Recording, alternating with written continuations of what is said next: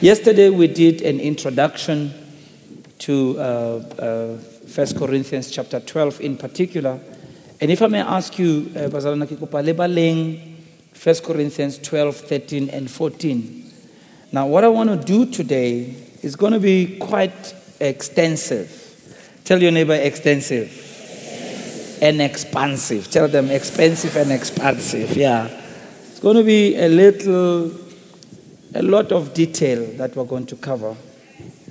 But I want to take time to do it.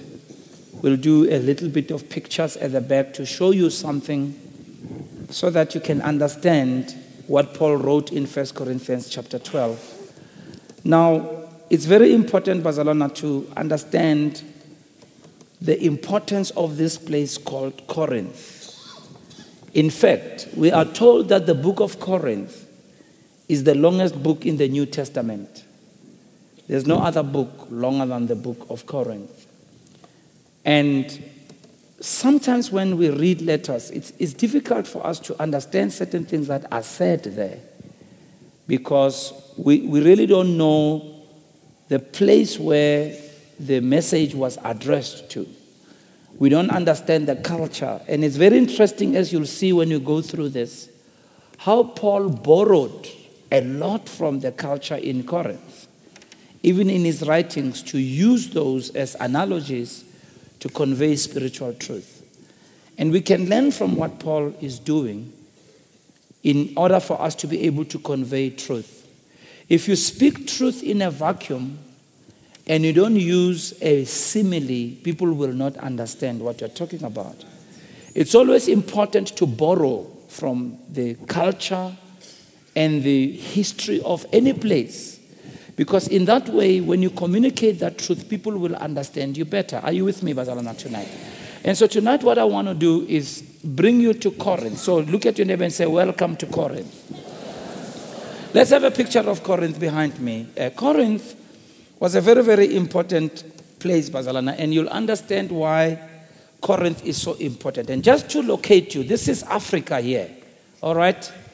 This is the north of Africa. We are somewhere down, somewhere there, more South Africa. But this is Africa. We have Kodimo, Algeria, Libya, Egypt. I'm just trying to give you an orientation. And then you have Spain there, Italy there, you have Romania there, Turkey there, and you have Israel there. And that's where Corinth is in terms of the location. Right there. Can you see the place? Are you able to see the place? No? This is exactly where Corinth is. And you'll note when we talk about this part of Corinth, right there, the importance of that part. But that is where Corinth is. If you can just leave that on the screen there for a while. You'll understand why Corinth is so important. You'll understand why Corinth was like it was in the day of Paul. It was one of the greatest Roman cities of the time. As you know, the Romans dominated the place. And there's 5 things that made this place, Corinth, to be prominent. 5 things, all right? So you may want to write them down, all right? So these are very important. First of all, its setting. In other words, where it was and the way it was structured geographically, okay? Corinth was very ideal for defense. Now, you may not think much about that living in our culture today. But in these days of Paul, the location of a city was very important because there were a lot of wars that happened those days. So what you wanted to protect your city. So its setting became very critical to being able to making sure that that happened. So there are 2 things about Corinth that are important, all right? It had a high location. And if you can have the second slide. There's a place in Corinth that was called Acrocorinth, all right? That is it over there, okay? It's on a high place. It's on a high ground. If you came down, all the way down, That's where the actual city of Corinth was, where they had built. But there was that place called Acrocorinth. Somebody say Acrocorinth. Tell your neighbor, don't sleep on me now. You are learning. Don't sleep on me. I must spit and kick the chest. I'm not doing that tonight. See ya funda. Look at your neighbor, say see ya funda. All right. So in these days, a high location for a place was very important because it was better defensible. A city on a hill was much more defensible because it was very difficult when people came to attack you to have to climb up to attack you. Because if you're on a higher place, you can defend yourself better. So they call this place Acrocorinth, which simply means the upper city of Corinth.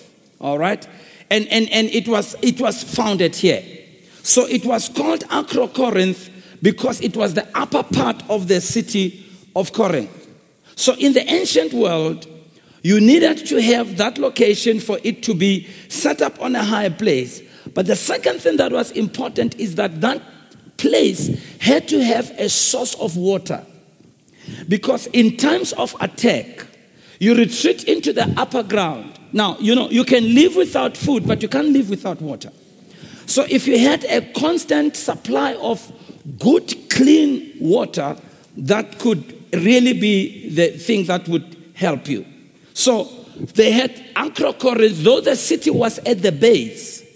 And that it was because if they ever got attacked, if the attack came their way, they could run to the upper part of Acrocorinth. And we are told that there was enough water there to almost supply people for almost 3 months or 4 months non-stop.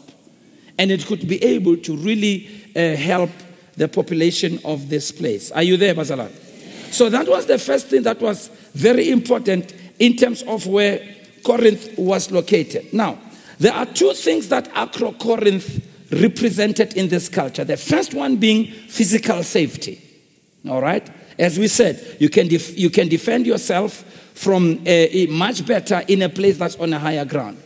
But also Corinth was known for its mythical significance. There were a lot of beliefs and myths that were there. All kinds of strange beliefs that were there. So more Acrocorinth, we are told that there were several temples that were built there, various temples that were built to the Greek gods, because Corinth is in Greece. In fact, when Paul arrived there, we are told by Bible historians that there were 6 temples that you could find on the way to Acrocorinth. That tells you how mythical these people were, how spiritual they were. And for me, then, it becomes very interesting that the church in Corinth seemed to be the most spiritual church that you could ever find. As I said yesterday, there are certain things that, on the one hand, they seem negative. But God is able to take those negativities and turn them into positive things. Are you understanding what I'm saying? So, it had a lot of belief system. And so when Paul arrived, they say that the historians themselves say as they excavated the place there in Acrocorinth, they found 26 sacred places that were devoted to various gods. And so you can understand why when people came into the church at Corinth, some of them under the guise of thinking they would manifest wrong spirits. Because people in this place were very susceptible and very open to being influenced by spiritual forces. Are you there, Bazalan? Are you there, Bazalan? Our Bazalana, are you there, Bazalan? All right. The second factor, as we said, the first factor was that Acrocorinth, it being on a high place. The second factor that made Corinth important was its geography, where it was. If you can have the next slide, just to show you where Corinth was, all right? Let's have the next slide. Now, you can see where Corinth is located right there. Now, I want you to remember this part over here, okay? This part over here. I want you to remember that because we're going to show you that and you'll be able to understand why that is so important, right? The geography of Corinth made it to be a very prosperous place because as you see, there's water all around, Okay, and there is where Corinth is, right there at that point. This is mainland Corinth. This is Peloponnese, which is the lower part of Corinth. Panopolis on the south, mainland Greece rather, on the north. And that's exactly where Corinth is located there. Okay, so you'll understand why as a city, it became the main center of trade in the ancient world. As you know, the main mode of transporting cargo in these days and of moving from one land to another was to sail through the ships. So where Corinth is located is almost like Dubai. You know where Dubai is geographically. You have to pass there when you are either going to the west or to the east, and you kind of have to pass. Even when you're going to the far north, you kind of pass there. So where the place is located became important.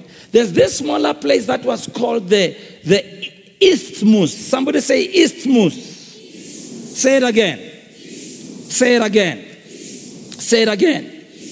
So as we know, we've said Corinth is in Greece, but the city Corinth is located in that narrow space right there, okay, where it connects the mainland and Panopolis, as we have said. So if you wanted to go from here to there, you go through that. If you wanted to sail from here to there, okay, you want to go from this side to that side, you have to pass through that place. So it was really a perfect place, Barcelona, where it was located. So if you wanted to go, even to travel through Corinth, this narrow piece of land, which is called the Isthmus, and the Isthmus simply means a land bridge. Okay, so this was used as a land bridge. Are you all there tonight? Okay, so meaning this, therefore, whoever controlled this piece of land inside of Greece at this time, all right, controlled main parts. You could access Achaia, Macedonia, Epirus. You could all access all these places. And so on this place, there was a port, this side and that side. The two ports on both sides of Isthmus. And this became the busiest ports in the Roman world at that time. And I'm going to show you why. So on this one side of Corinth right here is what we have as the Gulf of Corinth, all right? And then this side is the Gulf of the Aegean Sea, all right? Are you with me? Yes. Hey, you're concerning me. Look at your neighbor and say, you must wake up too.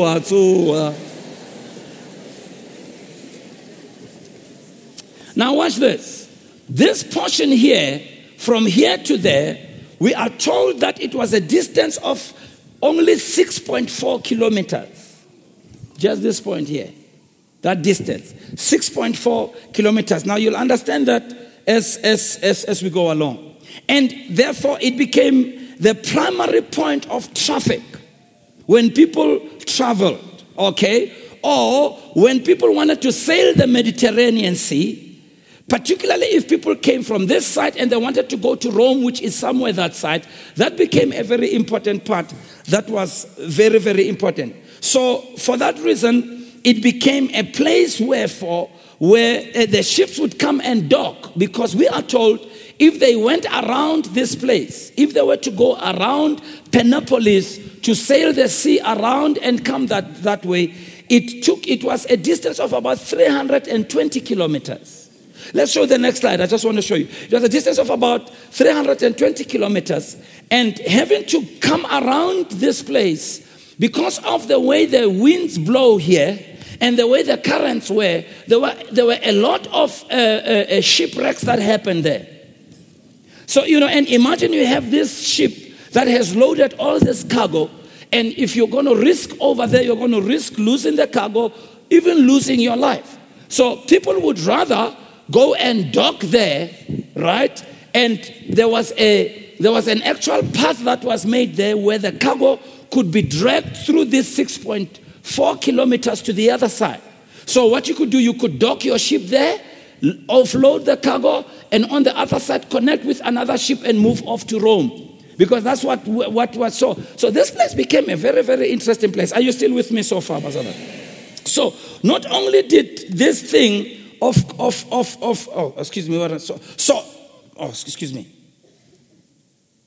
All right. So this made, therefore, this place to become a very, very prosperous thing, because people made sure they don't want to face up to the dangers of having to sail all the way around. I'd rather take this 6.4 kilometers. So for that reason, it meant many people came here. It became the crossroads. It became the mixture of people, the mixture of cultures. People from everywhere, of every trade, they came there.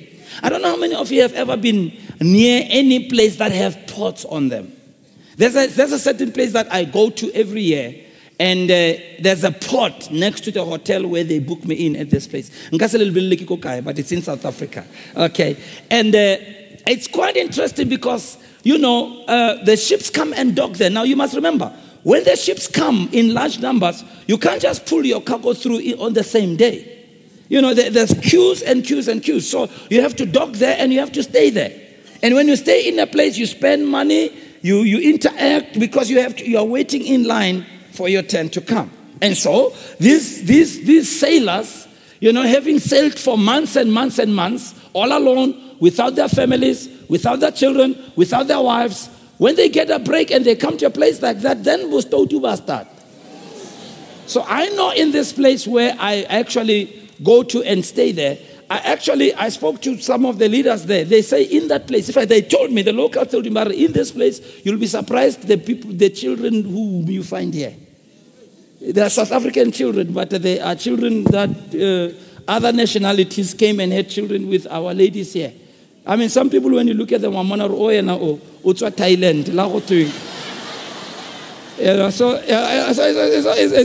it's kind of places. So, I'm trying to paint Corinth for you. I'm trying to help you understand when Paul was addressing the issue of morality in the church. Why was it so important? Because all those factors come into play when it comes to Corinth. Are you with me so far?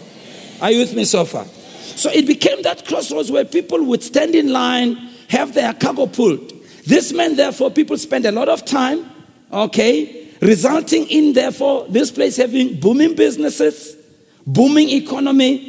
Whoever controlled the bridge controlled the economy of Greece. So this made Corinth a very popular place. So that's the second thing. Its geographical location. Corinth became important. The third thing that made Corinth important is that it was the center of trade and manufacturing.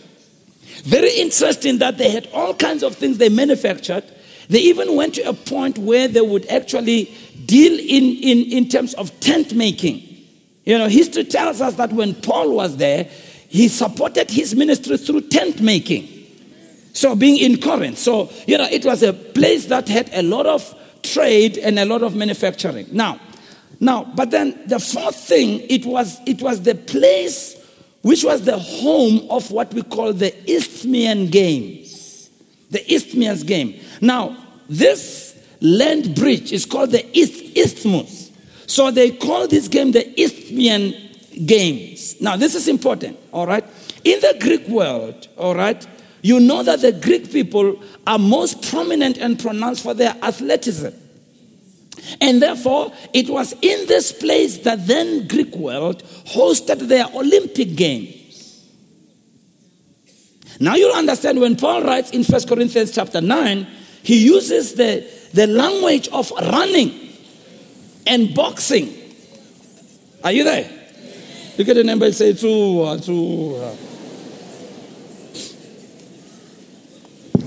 the first most important was the Olympic Games, but then the second most important games, which came every other year, was the Isthmian Games. So in Corinth, there was a lot of stadiums there, and we are told that people would run there. Athletics would happen. People would race there. And Paul, actually, when he writes about athletes running, if you were to look, unfortunately, I didn't bring the picture. One of their stadia, actually, the way it was designed for athletics, it had actually running tracks in which people would run. And we are told that the athletes in these days, before they ran, they would take a vow not to cheat. So Paul, when he writes, he says, if you compete and you don't obey the rules, you'll be disqualified. They understood what he's talking about, because he's borrowing from the culture of the day. And if I can ask some of you, Baruti, some of you better know what's going on in your city. so that when you preach, you can use those analogies. Are you understanding what I'm saying? And that's a very, very important thing. So there were many events that happened there. The Isthmian Games that happened in this place. Like running races, like wrestling, like boxing. Can we have 1 Corinthians chapter 9, please, on the board? Verse 24 and verse 25. All right? 1 Corinthians chapter 9, verse 24 and verse 25. I want us to read it together.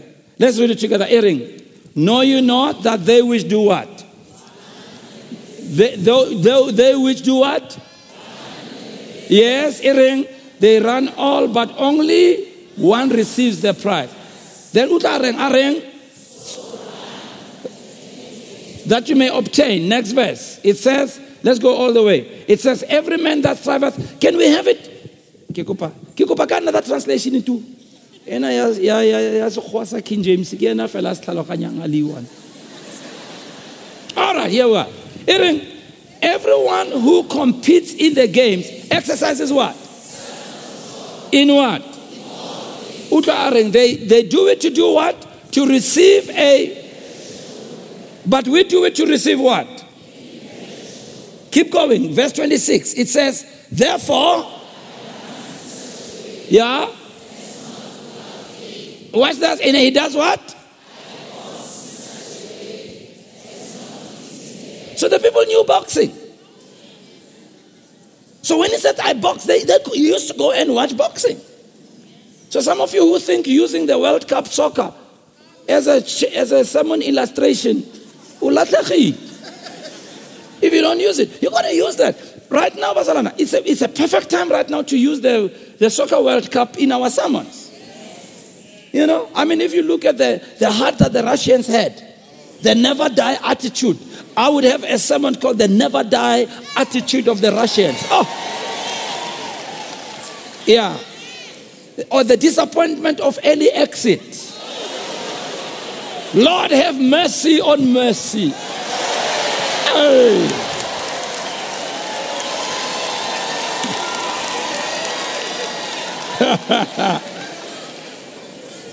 But you see, in the communication of truth, you got to do that. And I want to say, on the other hand, it therefore becomes important for us when you read the Bible to dig into the history. See how much you're enjoying the book of Corinth. And we are just scratching the surface.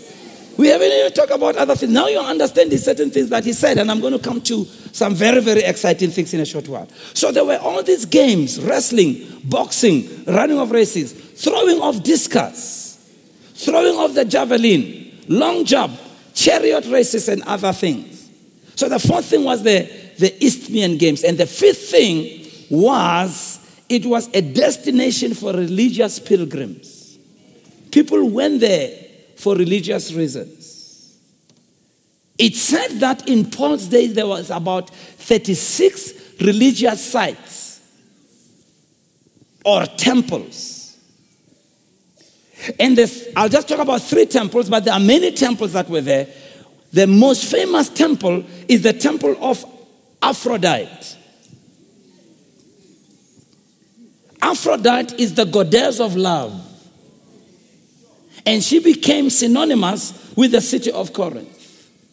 Now, let's have that picture of Acrocorinth. The temple of Aphrodite was at the top of Acrocorinth. So to get there, it was a real long climb to go to that temple. But people could come there and they would take that long climb, for one thing, to go and worship there. Because what happened at this temple of Aphrodite was quite interesting. This temple housed temple prostitutes who would engage in sexual activity in worship. We are told that at any given time, there would be 1,000 temple prostitutes that worked the area, male and female alike.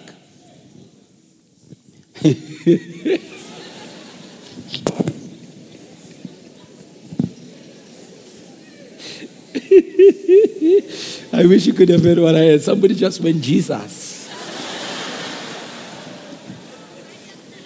What a shock. So these prostitutes would be involved in acts of sexual worship during the day.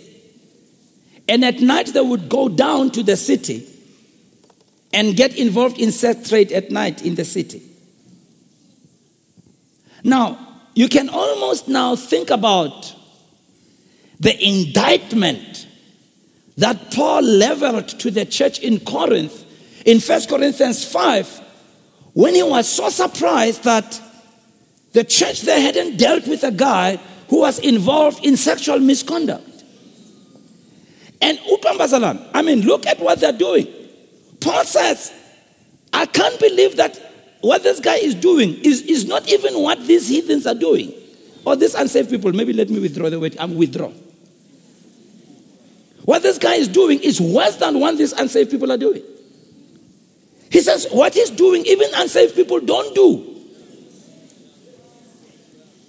Oh, you want us to go to 1 Corinthians 5? I didn't go 1 Corinthians 5. Let's go to 1 Corinthians 5. I don't know the verse, so the guys at the back will have to help me. I didn't write down the verse. 1 Corinthians 5, help me, verse. Verse 5. Okay. Let's have a translation that is better. 1 Corinthians 5, let's read from verse 1. 1 Corinthians 5 from verse 1. Okay. It's actually reported that there is immorality among you. And immorality of such a kind as does not exist even among the Gentiles. The way even by Aphrodite, what is done in that temple, it's nothing compared to what this person is doing. So even among the Gentiles, you can't even find people doing that. That someone should have his father's wife.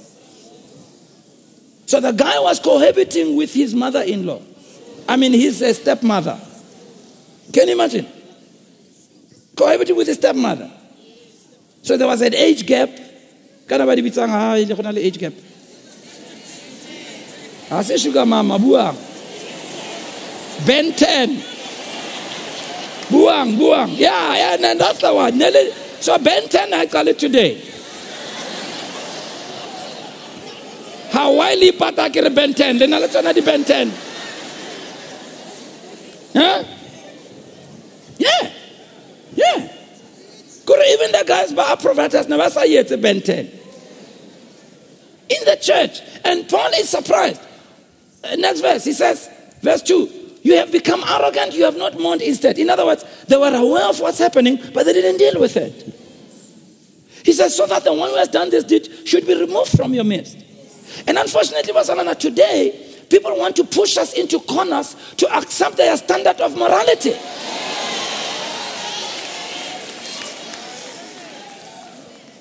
Yes. People want to go and do stuff and impose it on leadership of the church.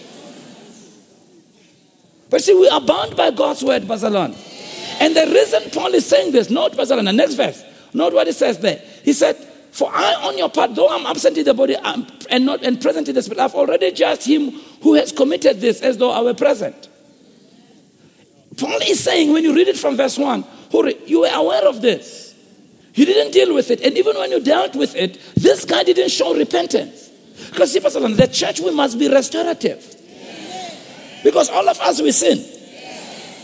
Now, don't try to look holy now. You also...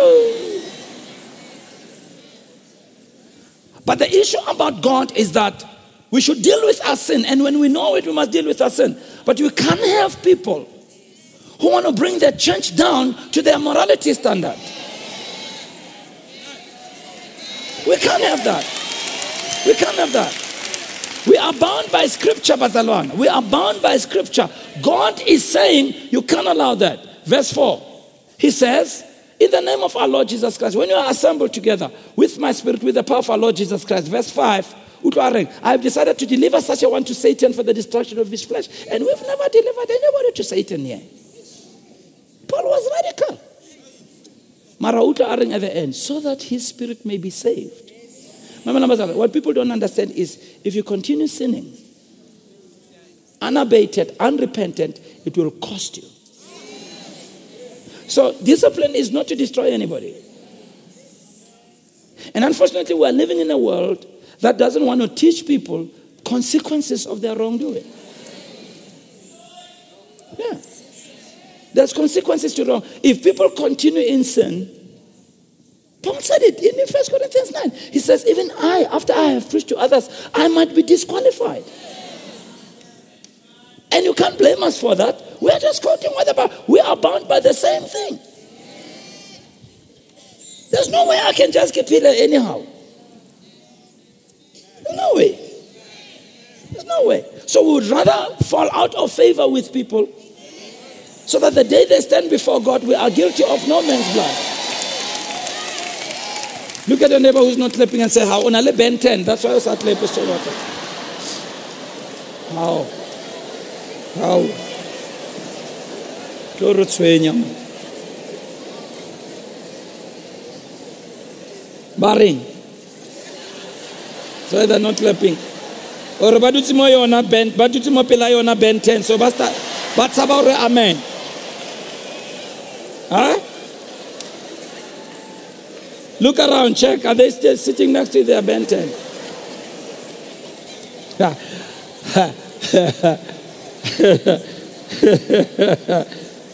The second temple that was known in these days was the temple of Apollo. And because of the many temples, you note when Paul writes, he says, your body is the temple of the Holy Spirit. Because, see, they understood when he talks about temple. But here's the interesting, another temple. Another temple, very interesting, was the temple called Asclepius. Let me spell it for you. Asclepius. Asklepious. Asclepius. Now, this temple was very interesting because it was such a large temple at the base of Acrocorinth somewhere, and big enough to even have places where the sick would come. No, this temple was much more closer to the base of the mountain. So people would come there and they would be like admitted there. But this temple was so huge that it had places for dining and so on. And people came mainly for healing because they believed that Asclepius was the god of healing. Remember, these people were very mythical and mystical, and they worshipped many gods. So people would visit the temple, but nearby, watch this is very interesting. Nearby, there were shops that sold body parts made out of clay or terracotta. No, not actual body parts, but they had body parts made out of clay or terracotta. All parts. You can use your imagination.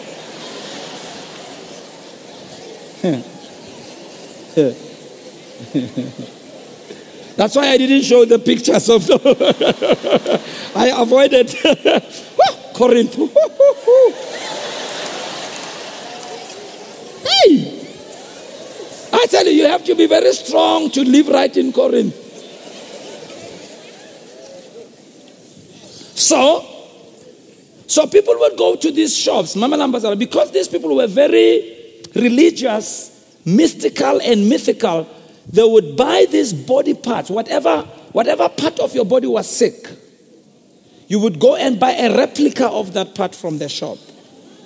And then they would come to this temple of Asclepius and offer it to the gods as a sacrifice. So Paul then uses this analogy of us as the body of Christ, being a body. Go to 1 Corinthians 12, verse 12 and verse 26. 1 Corinthians 12, verse 12 and verse 26. For as the body is one and has many parts, you see that? And the members of that one body being many are one body also in Christ. Verse 26, the first part of verse 26. And whether one member suffers, all the members suffer with it. So they understood. One part yakula, the whole body yakul. And when one member is honored, all members are honored. And you can read again and again, Paul used those analogies. Are you with me, Basalan? Yes. Are you with me? Yes. So, what's this now? Because of these 5 things we've talked about, Corinth, therefore, became a very important city which we can call a cosmopolitan city. Somebody say cosmopolitan. A cosmopolitan place is a place that has wealth, progressive, lots of people, but because of it being cosmopolitan, this place ended up having lots of problems. Lots of problems. With people coming from all over the world, really, but mostly all over the Roman world, this place had an opportunity to grow, and Corinth had a lot of growth. So people would come there for the opportunity for wealth. So they came being poor, stayed there, became rich. And the minute became rich, people became rich like that, it started drawing divisions among people. So the people of Corinth became people of class and divisions. And if you read the letters of Paul, he addresses the issues of division. And people would come to Corinth for many reasons, for trade, for religious worship. So it became this cosmopolitan city. So as I said, a cosmopolitan city is an international city. Watch this now, very important, that embraces many or different cultures. So Corinth prided itself, therefore, as a cosmopolitan city, Urumona, because we embrace all kinds of cultures, we are non-judgmental. And because we accept anybody from anywhere, we have no prejudice. So Corinth became a place, ebitswang megamponi.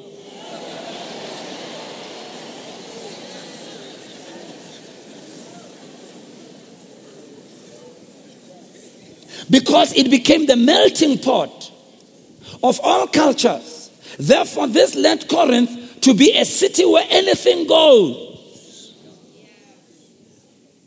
It became a city where people, because you are in a cosmopolitan place far from home, waiting for your cargo to be taken to the other side. And you know, when you're all alone in a place where people come from everywhere, there are no standards. Because once you become a melting pot, culture disappears. Ethics disappear. And if nobody knows who you are, so what? However, interesting, it is in this melting pot,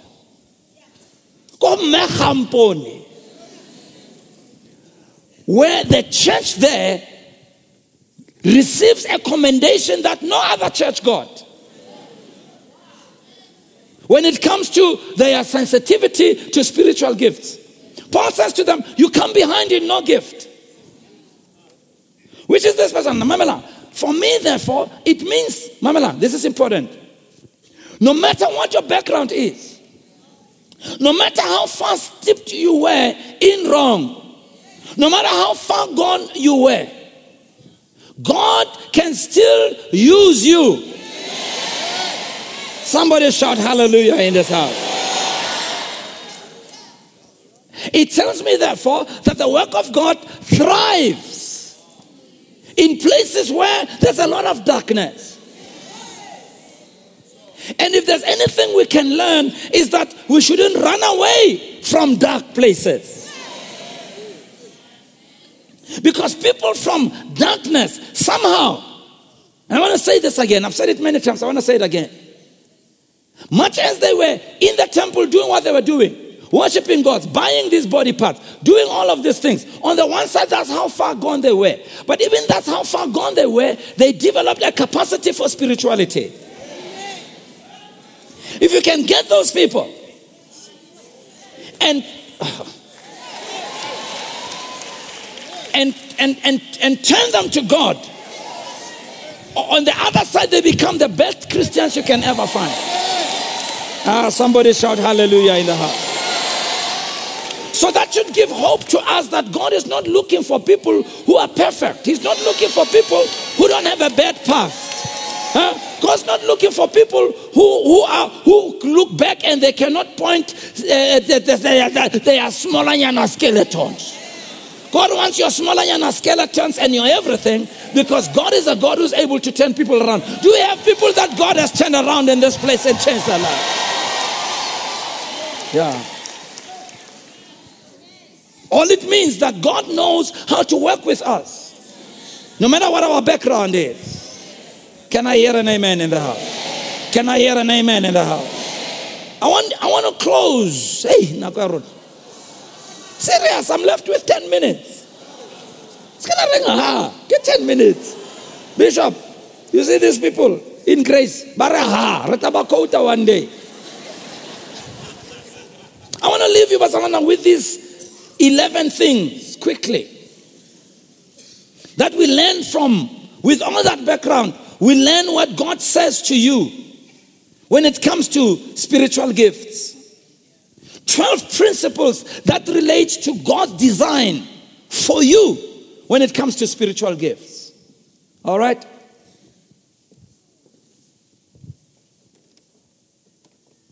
Eleven principles. Number one, every Christian has at least one spiritual gift.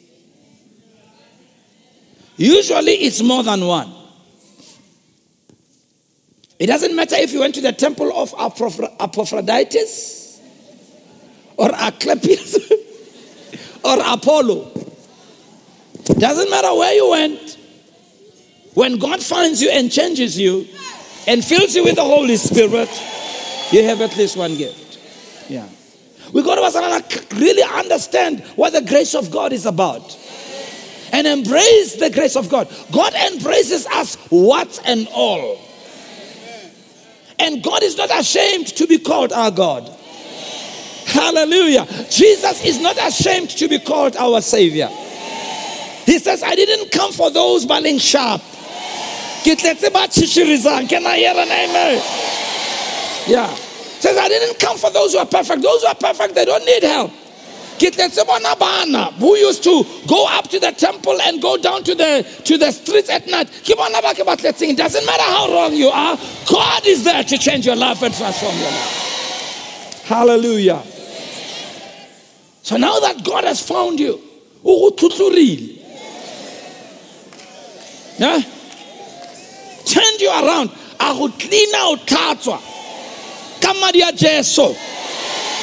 Hallelujah. Do we have people back to join Kamadia Jeso here tonight? Woo! Pastor Nana, isn't it amazing that we who used to go to these temples, we who used to hang around these temples, now we are the temple of the Holy Ghost. Now we are the people that God is using. We are the ones that are used as instruments and vessels. We were once instruments of evil. We were once those whose bodies were used for evil things. But now God uses our body for good things in Jesus' name. Hallelujah. It's a blessing. Somebody say it's a blessing. Tell your neighbor, it's a blessing. Isn't it a blessing, Basanana? We who used to be filled with demonic powers and they used to speak through us, now we are filled with the power from the Most High God. Instead of demons speaking through us, it is the Holy Ghost that speaks through us now. It's a blessing. I said it's a blessing. I said it's a blessing. It's a blessing. It's a blessing. Hallelujah. It says that in 1 Corinthians 12:7, to each person the manifestation of the Spirit is given. It says in verse 11, to one is given by the Spirit. So these spiritual gifts are not limited to a subgroup of believers. They're distributed to all spirit-filled men, women, and children. Number 2, many believers have evidently received more than one spiritual gift.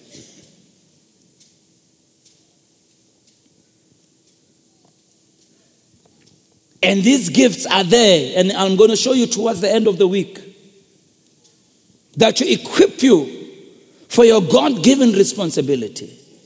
Oftentimes we think about spiritual gifts only in the church. But the question should be asked, can these spiritual gifts work even when I'm a doctor at a hospital? Can these spiritual gifts work in my life as an accountant? And the answer is a resounding yes.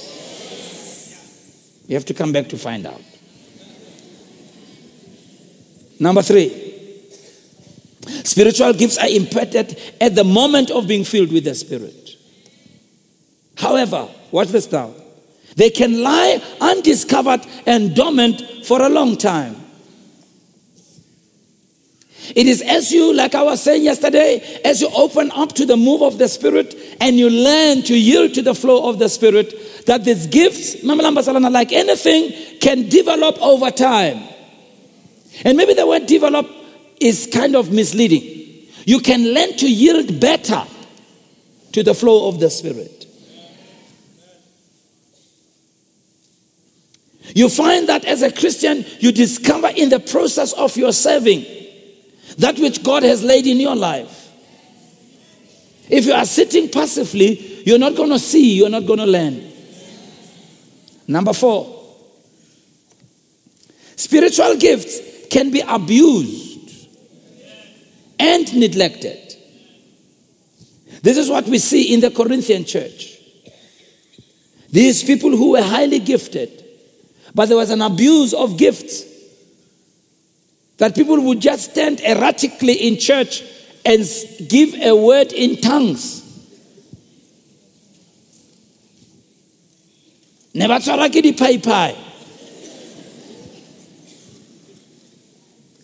And like I said yesterday, let's not be turned away by the pai-paying people.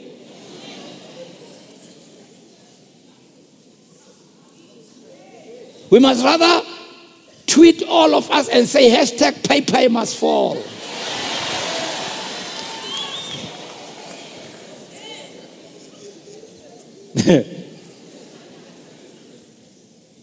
But we need spiritual gifts. God would otherwise not give them.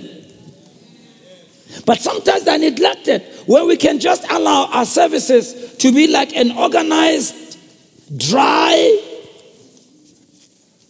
legalistic thing, where there's no move of God, no touch of God. On the other hand, we can be so extreme that every day we want to swing on the chandelier of gifts every day. Some people really think when gifts are at operations, you got to walk on the ceiling or hang from the chandelier. Or better still, use doom.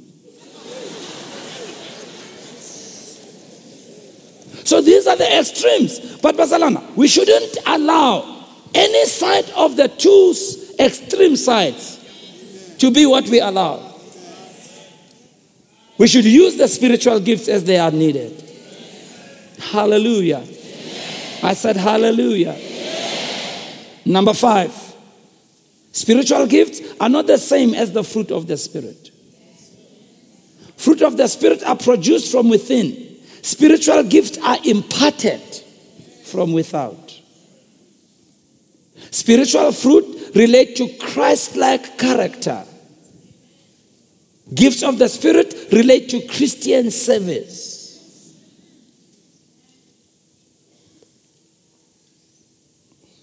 Therefore, fruit of the Spirit are a measure of spirituality. Gifts of the Spirit is just being gifted. It doesn't talk about spirituality. You miss that. You miss that. So it means somebody can operate in the gifts of the Spirit and be the most carnal person you ever met. And that's what Paul was addressing in Corinth.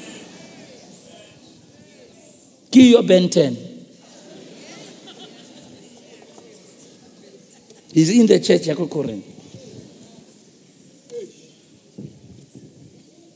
So if you are somebody who just gets taken by gifts in jail, how wanna power wa matter? You have a chance of having a Ben 10 as your pastor.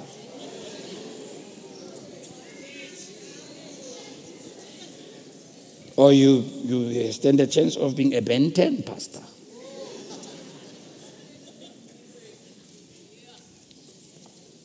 Gifts of the Spirit are not necessarily a sign of maturity. It's fruit of the Spirit. Are you there? Are you there? Are you there? Number 6. Gifts of the Spirit are not natural talents. It's not natural abilities that we got from birth. They belong exclusively to believers in Christ Jesus. It is true that sometimes gifts of the Spirit may coincide with our natural endowments, but they transcend our natural abilities. Why? Because when spiritual gifts are in manifestation, they add the supernatural dimension. Wow. Of course, God gives natural talent, we understand. However, when God gives gifts of the Spirit, these are more supernatural. However, by the same token, they need to also be developed and used according to their purpose for the glory of God. Number 7. Gifts of the Spirit, though all Christians operate in them, and this is a session I'm doing Libaruti, there are those that are also there to equip somebody in the office in which they are called. If you are called into the office of apostle, there are certain gifts of the Spirit that become definitive of your office. Important. Though all of us can operate in gifts of the Spirit, the measure of those gifts in terms of intensity and power and anointing differs depending on whether one is called or not. There's always differences of intensity and power when these gifts operate in a calling. I've operated in the gifts of tongues and interpretation, and other gifts I'll talk about. But I found in me operating in the gifts of tongues and interpretation, I don't want to go ahead of myself, there's a much stronger anointing on my life when I do so than a lay person operating in the same. And that as it has happened in the case where I've operated in those gifts, it wasn't just the tongues and interpretations. Interweaved into that was gifts of healings, working of miracles, sometimes discerning of spirits, and all kinds of things. And that there was a much stronger anointing as I operated than when a lay person operates in them. And you find them operating in tongues and interpretation, it's only limited to it being encouraging and exhorting people. But in my case, sometimes it's been about telling people's destinies, pronouncing them healed through the same thing. So there's different intensities. Am I lulling you? I'm not losing you, am I? Look at your neighbor and say, you look like you are not being lost, of course. Okay, let's Victoria. All right. Are you with me so far? If you didn't understand that last part, keep on coming back. You'll understand it more. Because I'm going to explore it some more. All right. What number are we on? Number 8. These gifts, as we said yesterday, it's the word charisma or charismata. Literally means grace gift. Watch this. These gifts, therefore, are sovereignly given by the Holy Spirit. Somebody say sovereign. For that reason, gifts of the Spirit are no basis for boasting. And gifts of the Spirit should also not be a basis for envy. Let's say amen ka boasting envy la tola ka re. Ke bona nkare ke matata la. Mamelamba salam. Every member of the body of Christ has a special place and purpose. And whatever God graces you with, it is in line with what God wants you to do in His kingdom. Whether more or less prominent in the eyes of men, God Himself is sovereign in doing this. What people don't understand is with every gift God gives, God demands of everyone faithfulness. 1 Corinthians chapter 4 verse 2. It is required of every steward for a man to be found faithful. And if you are not faithfully doing what we are called, we will receive the rebuke that Paul gave Timothy, or the exhortation. In 2 Timothy 1:6, when he says to them, God hasn't given you a spirit of fear. Do the work of an evangelist. Now watch this, Pastor Alan. It's very important for us to be very careful to want more, because whatever God gives you, He doesn't give it to you to pack in your life. And I'm noticing now, a few years ago, I actually almost got in trouble for not operating in certain gifts. And one pastor who's here, Nkasi Misikali Bitso, came and spoke to me in private about it, because God had shown them that. I really got in trouble. And when I say got in trouble, to whom much is given, much is required. And James warns very strictly, by the same token, that not many of us should run to want to become masters and teachers. For those who are masters and teachers will be judged with greater strictness. What he's actually saying is that the level of assignment that you are given goes with the level of higher judgment you're going to get.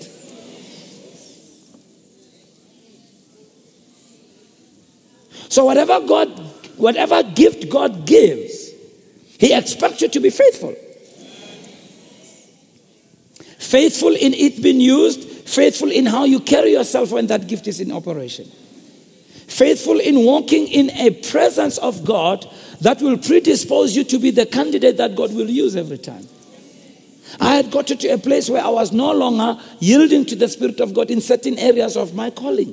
And I got into trouble, physically, with sickness and disease. It wasn't a matter of Satan attacking. It was that when you step off into disobedience, you open up yourself to certain things. So don't run to want to have all these things, because if you're going to have all 9 of them,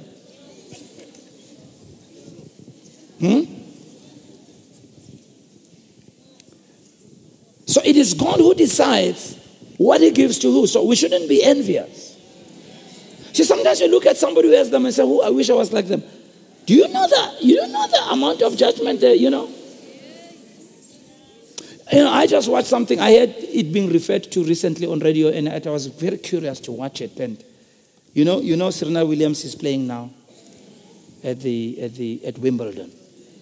I know some of you don't know. Look at your name and say, I'm trying to be like Paul.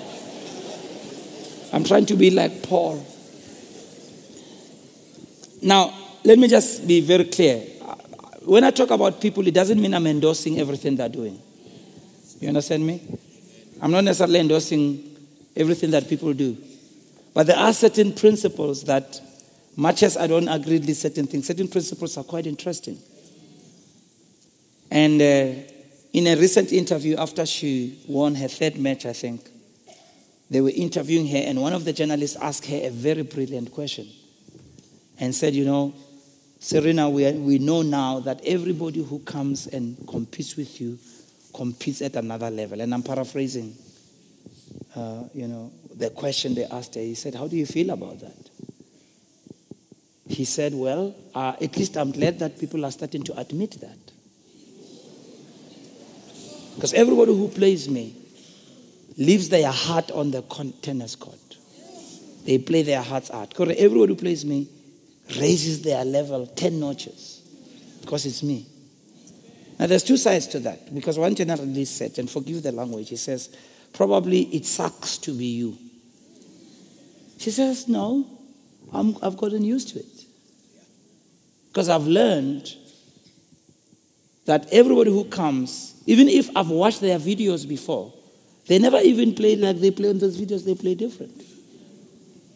She said, now that they play me at another level, I've had to learn how to take my game to another level. Hey.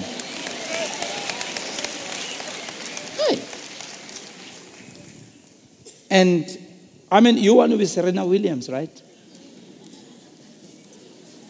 Right? But being here means everybody who plays with you is going to go for the jugular.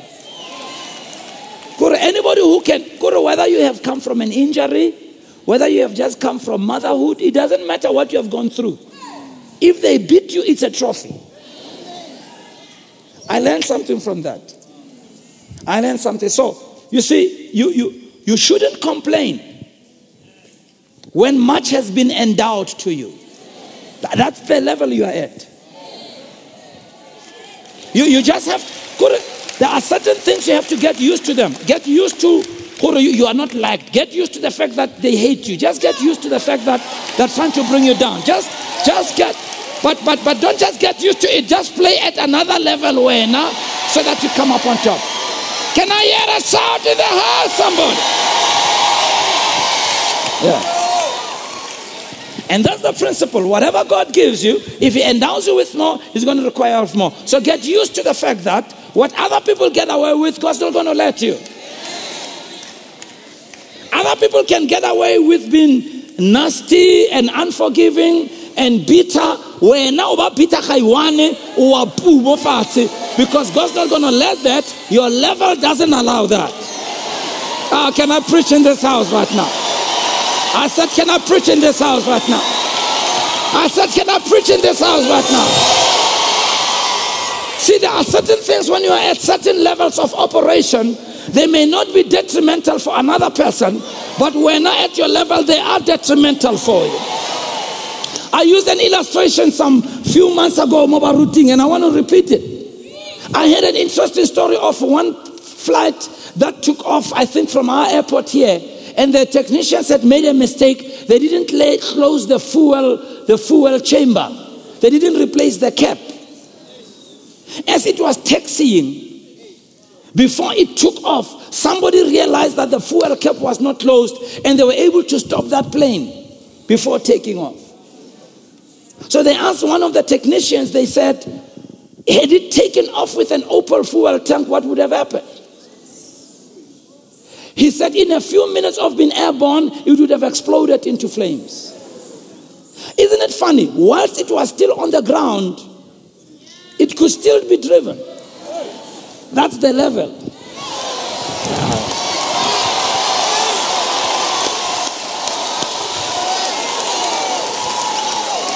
Yeah. Whilst it's at that level, it can violate certain rules, and it's not detrimental. But once God begins to take you to another level, you can't afford to play at that level. You've got to get rid of the things of childhood, because it will destroy you. Yeah. And this is what many people haven't learned about growing in God. There are things you have to close up from your life. You can't look at the other and say, why are it so baramudimu user? You don't know they're still grounded to the tarmac.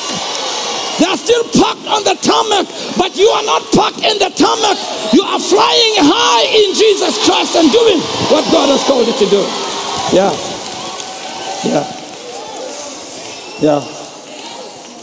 Oh, Jesus. Let's close. I almost said sit down. I won't say that.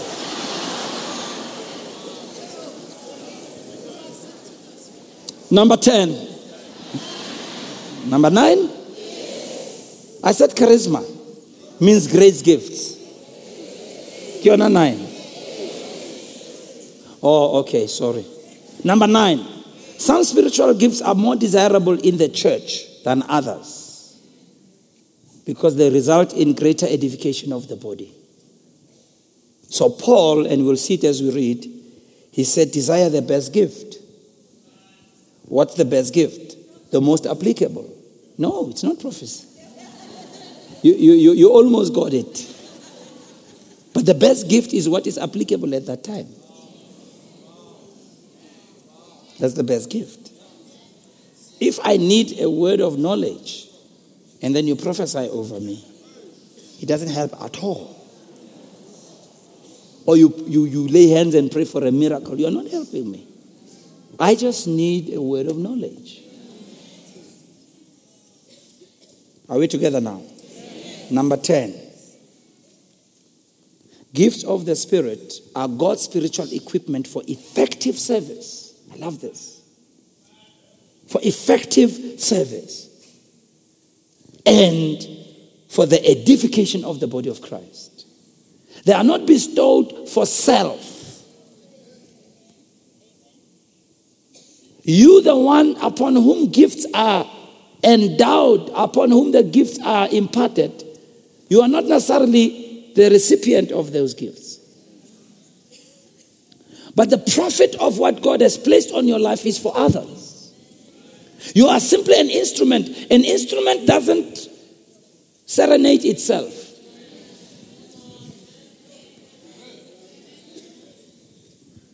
And so these gifts are given to you for others and for the glory of Jesus. And number 11, and finally, the high mobilization of spiritual gifts was the key of rapid multiplication in the church of the New Testament. That was the key. That was the key. These gifts, the high mobilization of spiritual gifts, was the key to the rapid multiplication of the church of the New Testament.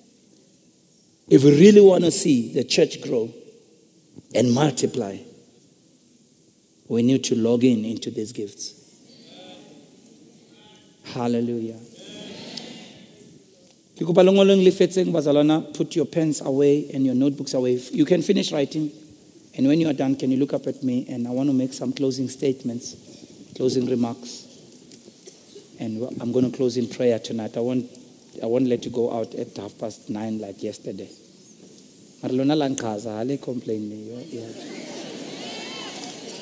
This is, I just wanted to decode to you what we are going through now.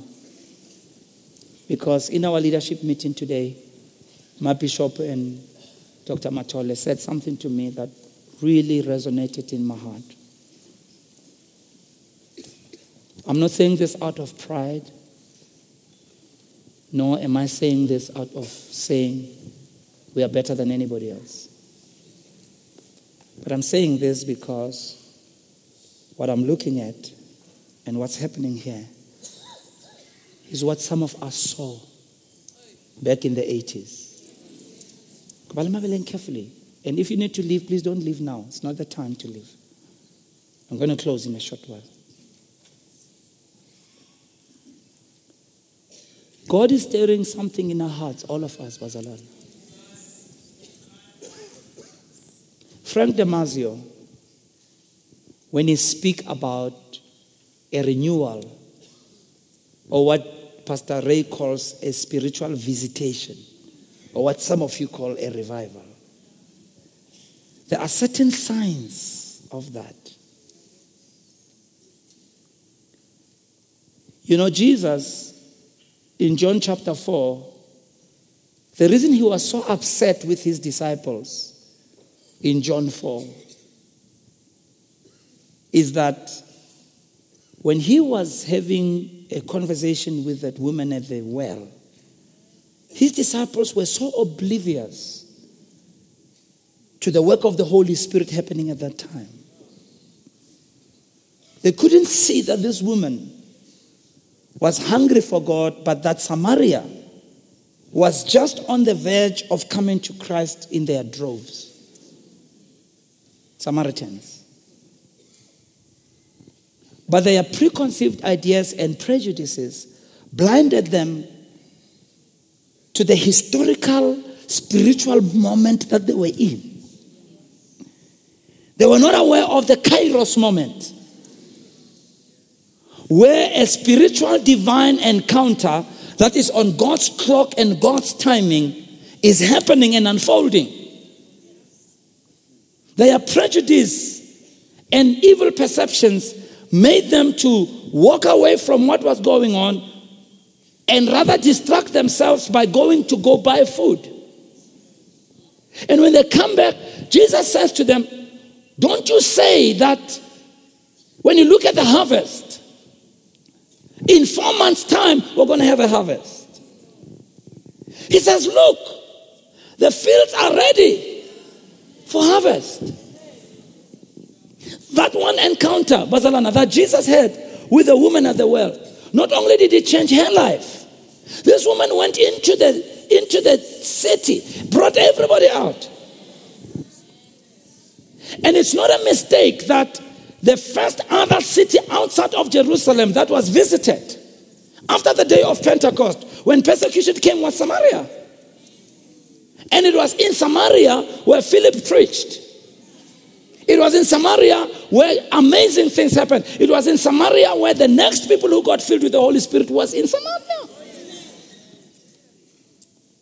In Acts chapter 4, they were filled with the Spirit, but it was the same crowd that was refilled. In Samaria, it was outside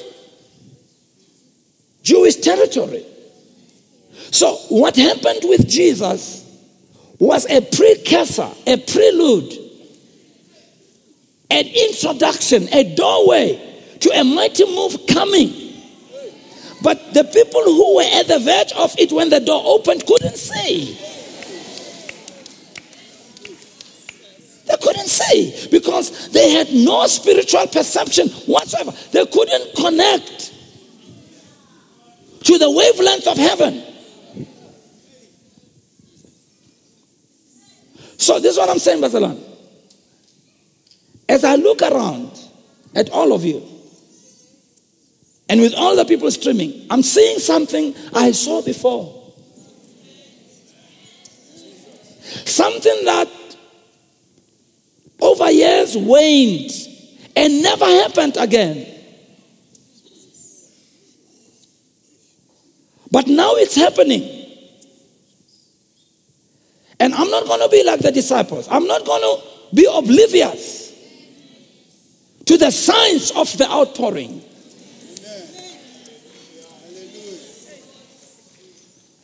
Your hunger and your thirst is a God thing.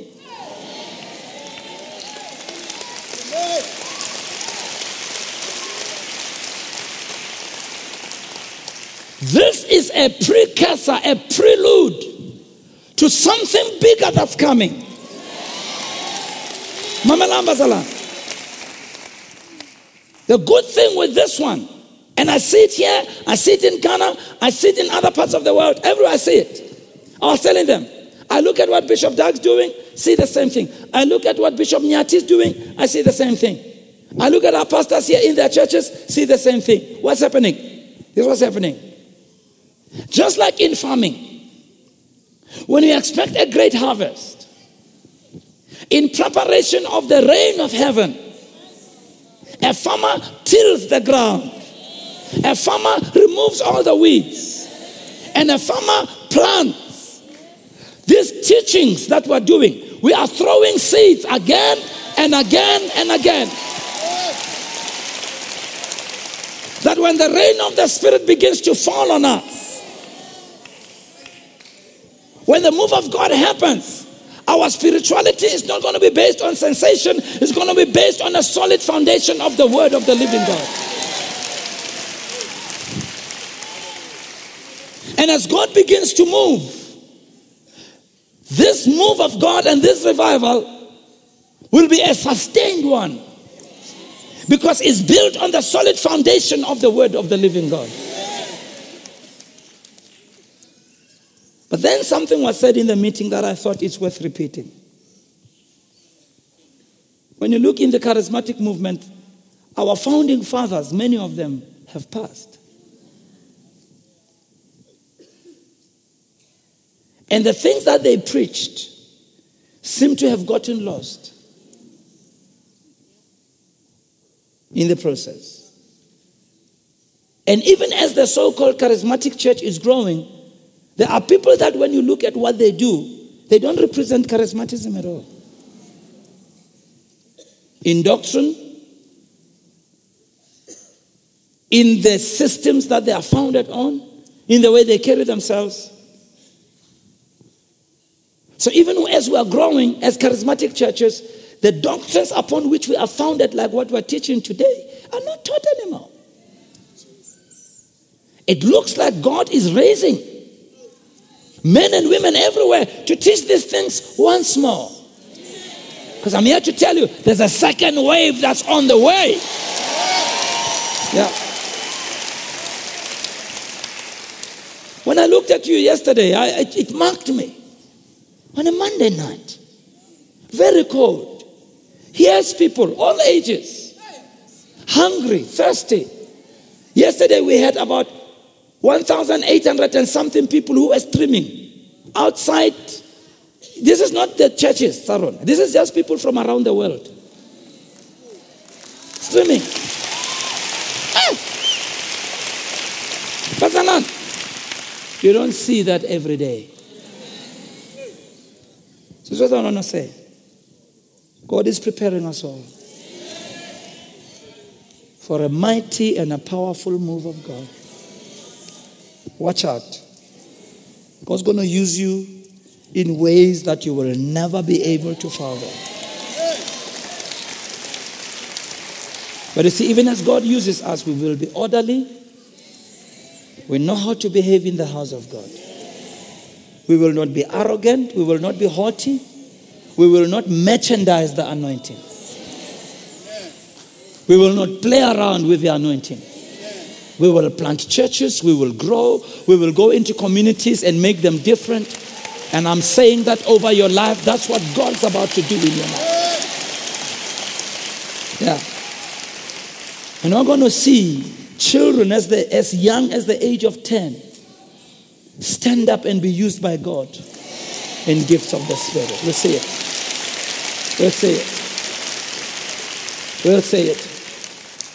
We'll see young girls stand up and become mighty evangelists for God. We'll see it. We'll see it. We'll be in services where the glory of God will fill the whole house. And the Holy Spirit will divinely orchestrate a Spirit-led service where we'll see the gifts of the Spirit operate and manifest like never before. And the shame of our past, the shame of what people have brought us into, that's going to be wiped away by the things that God is about to do. And those who are cynics are going to wake up to the reality that God is alive among us. God's going to begin to do it again. You watch out. God's going to begin to do it again. And when God begins to do it again, we're not going to point at ourselves. We're going to point to Him and say, glory to God forever and forever. We're going to see it. And God is raising some of us to be those who will pioneer and plant the very seeds that our forefathers in faith have planted. And God is working in your hearts to attract you and create a hunger, an insatiable appetite like never before. I see people here with traveled from far. People from Limpopo, from Bloemfontein, from Tulamahashi. How do you have people come from so far? It can only be God. It can only be God. It can only be God. It can only be God. Even as I stand here, I sense that presence, filling our lives like never before.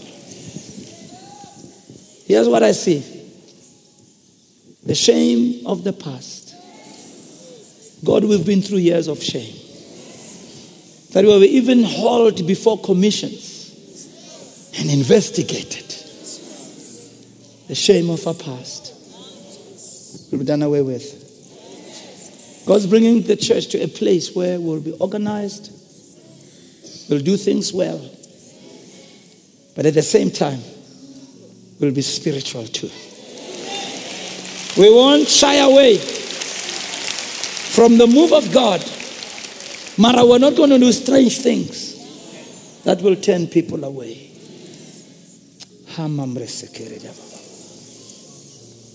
Mariana Mosokoro. I hear the Lord say, be ready. Be ready. For the rain of heaven is about to fall. Rain in proportions that you have never seen before. Rain that will not only come in drops, but it will come in showers. Rain that will saturate every life, saturate every area in your life. Rain that cannot be stopped. Rain that cannot be contained. Rain that will touch not just the lives of people, but will touch the nation. Rain that will flow into all other aspects of society. And a society that will wake up to the reality of God. Yes, I hear the Spirit of the Lord say, once more my houses, the church, will become a place of hope again. Instead of people looking at the church, mocking and scoffing, once more they will turn to the church and see it as a place of hope. Yes, they will come with their diseases. They will come with their incurable diseases. They will come bound by demonic powers. They will come feeling hopeless, listless, downtrodden. And they will come to the place because it will be a beacon of hope and a lighthouse. And as they walk in among you, even as they walk through the gate, the presence of the Lord will descend and come upon them. And even as they walk into the church, the glory of the Lord will envelope them. And even in that day, as the glory of the Lord envelopes them, no one will stand and take glory to themselves. For all my people, all my men and my women will be focusing on God and God alone. And everybody will give glory and honor to God, the one who deserves it. And as my word says, when you lift me up, Jesus said, I will draw all men to myself. And as we lift him up, we will see things happen that are way beyond even what we have prayed for. For the prayers that we have prayed, said the Lord, for many years. And the things you've said for many years and the hunger you've had for many years has come up as a memorial before my throne. This is a time for me to respond as God. This is a time for me to pour out my spirit like never before. This is a time for me to stand up and do things for my bride. This is the time for me to fill my places with the anointing and power. This is the time again where I'll stand up and roar, says the Lord. And the world will know that there's a God who is a consuming fire. There's a God who is strong and mighty. There's a God who's able to roar, a God who's able to release, a God who's able to deliver, a God who's able to heal. There's a God who speaks, there's a God who sees, there's a God who solves, there's a God who renews, there's a God who binds, there's a God who's able to bring broken pieces again. And the world again will know, and the shame will be gone. And a day of rejoicing will be there in my house. And so I hear the Lord say, rejoice. Rejoice today. Rejoice, Zion. Be glad in the Lord your God. For the Lord is great among you.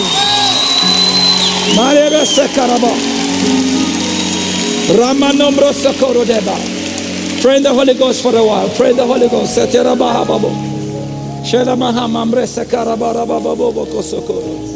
Shakata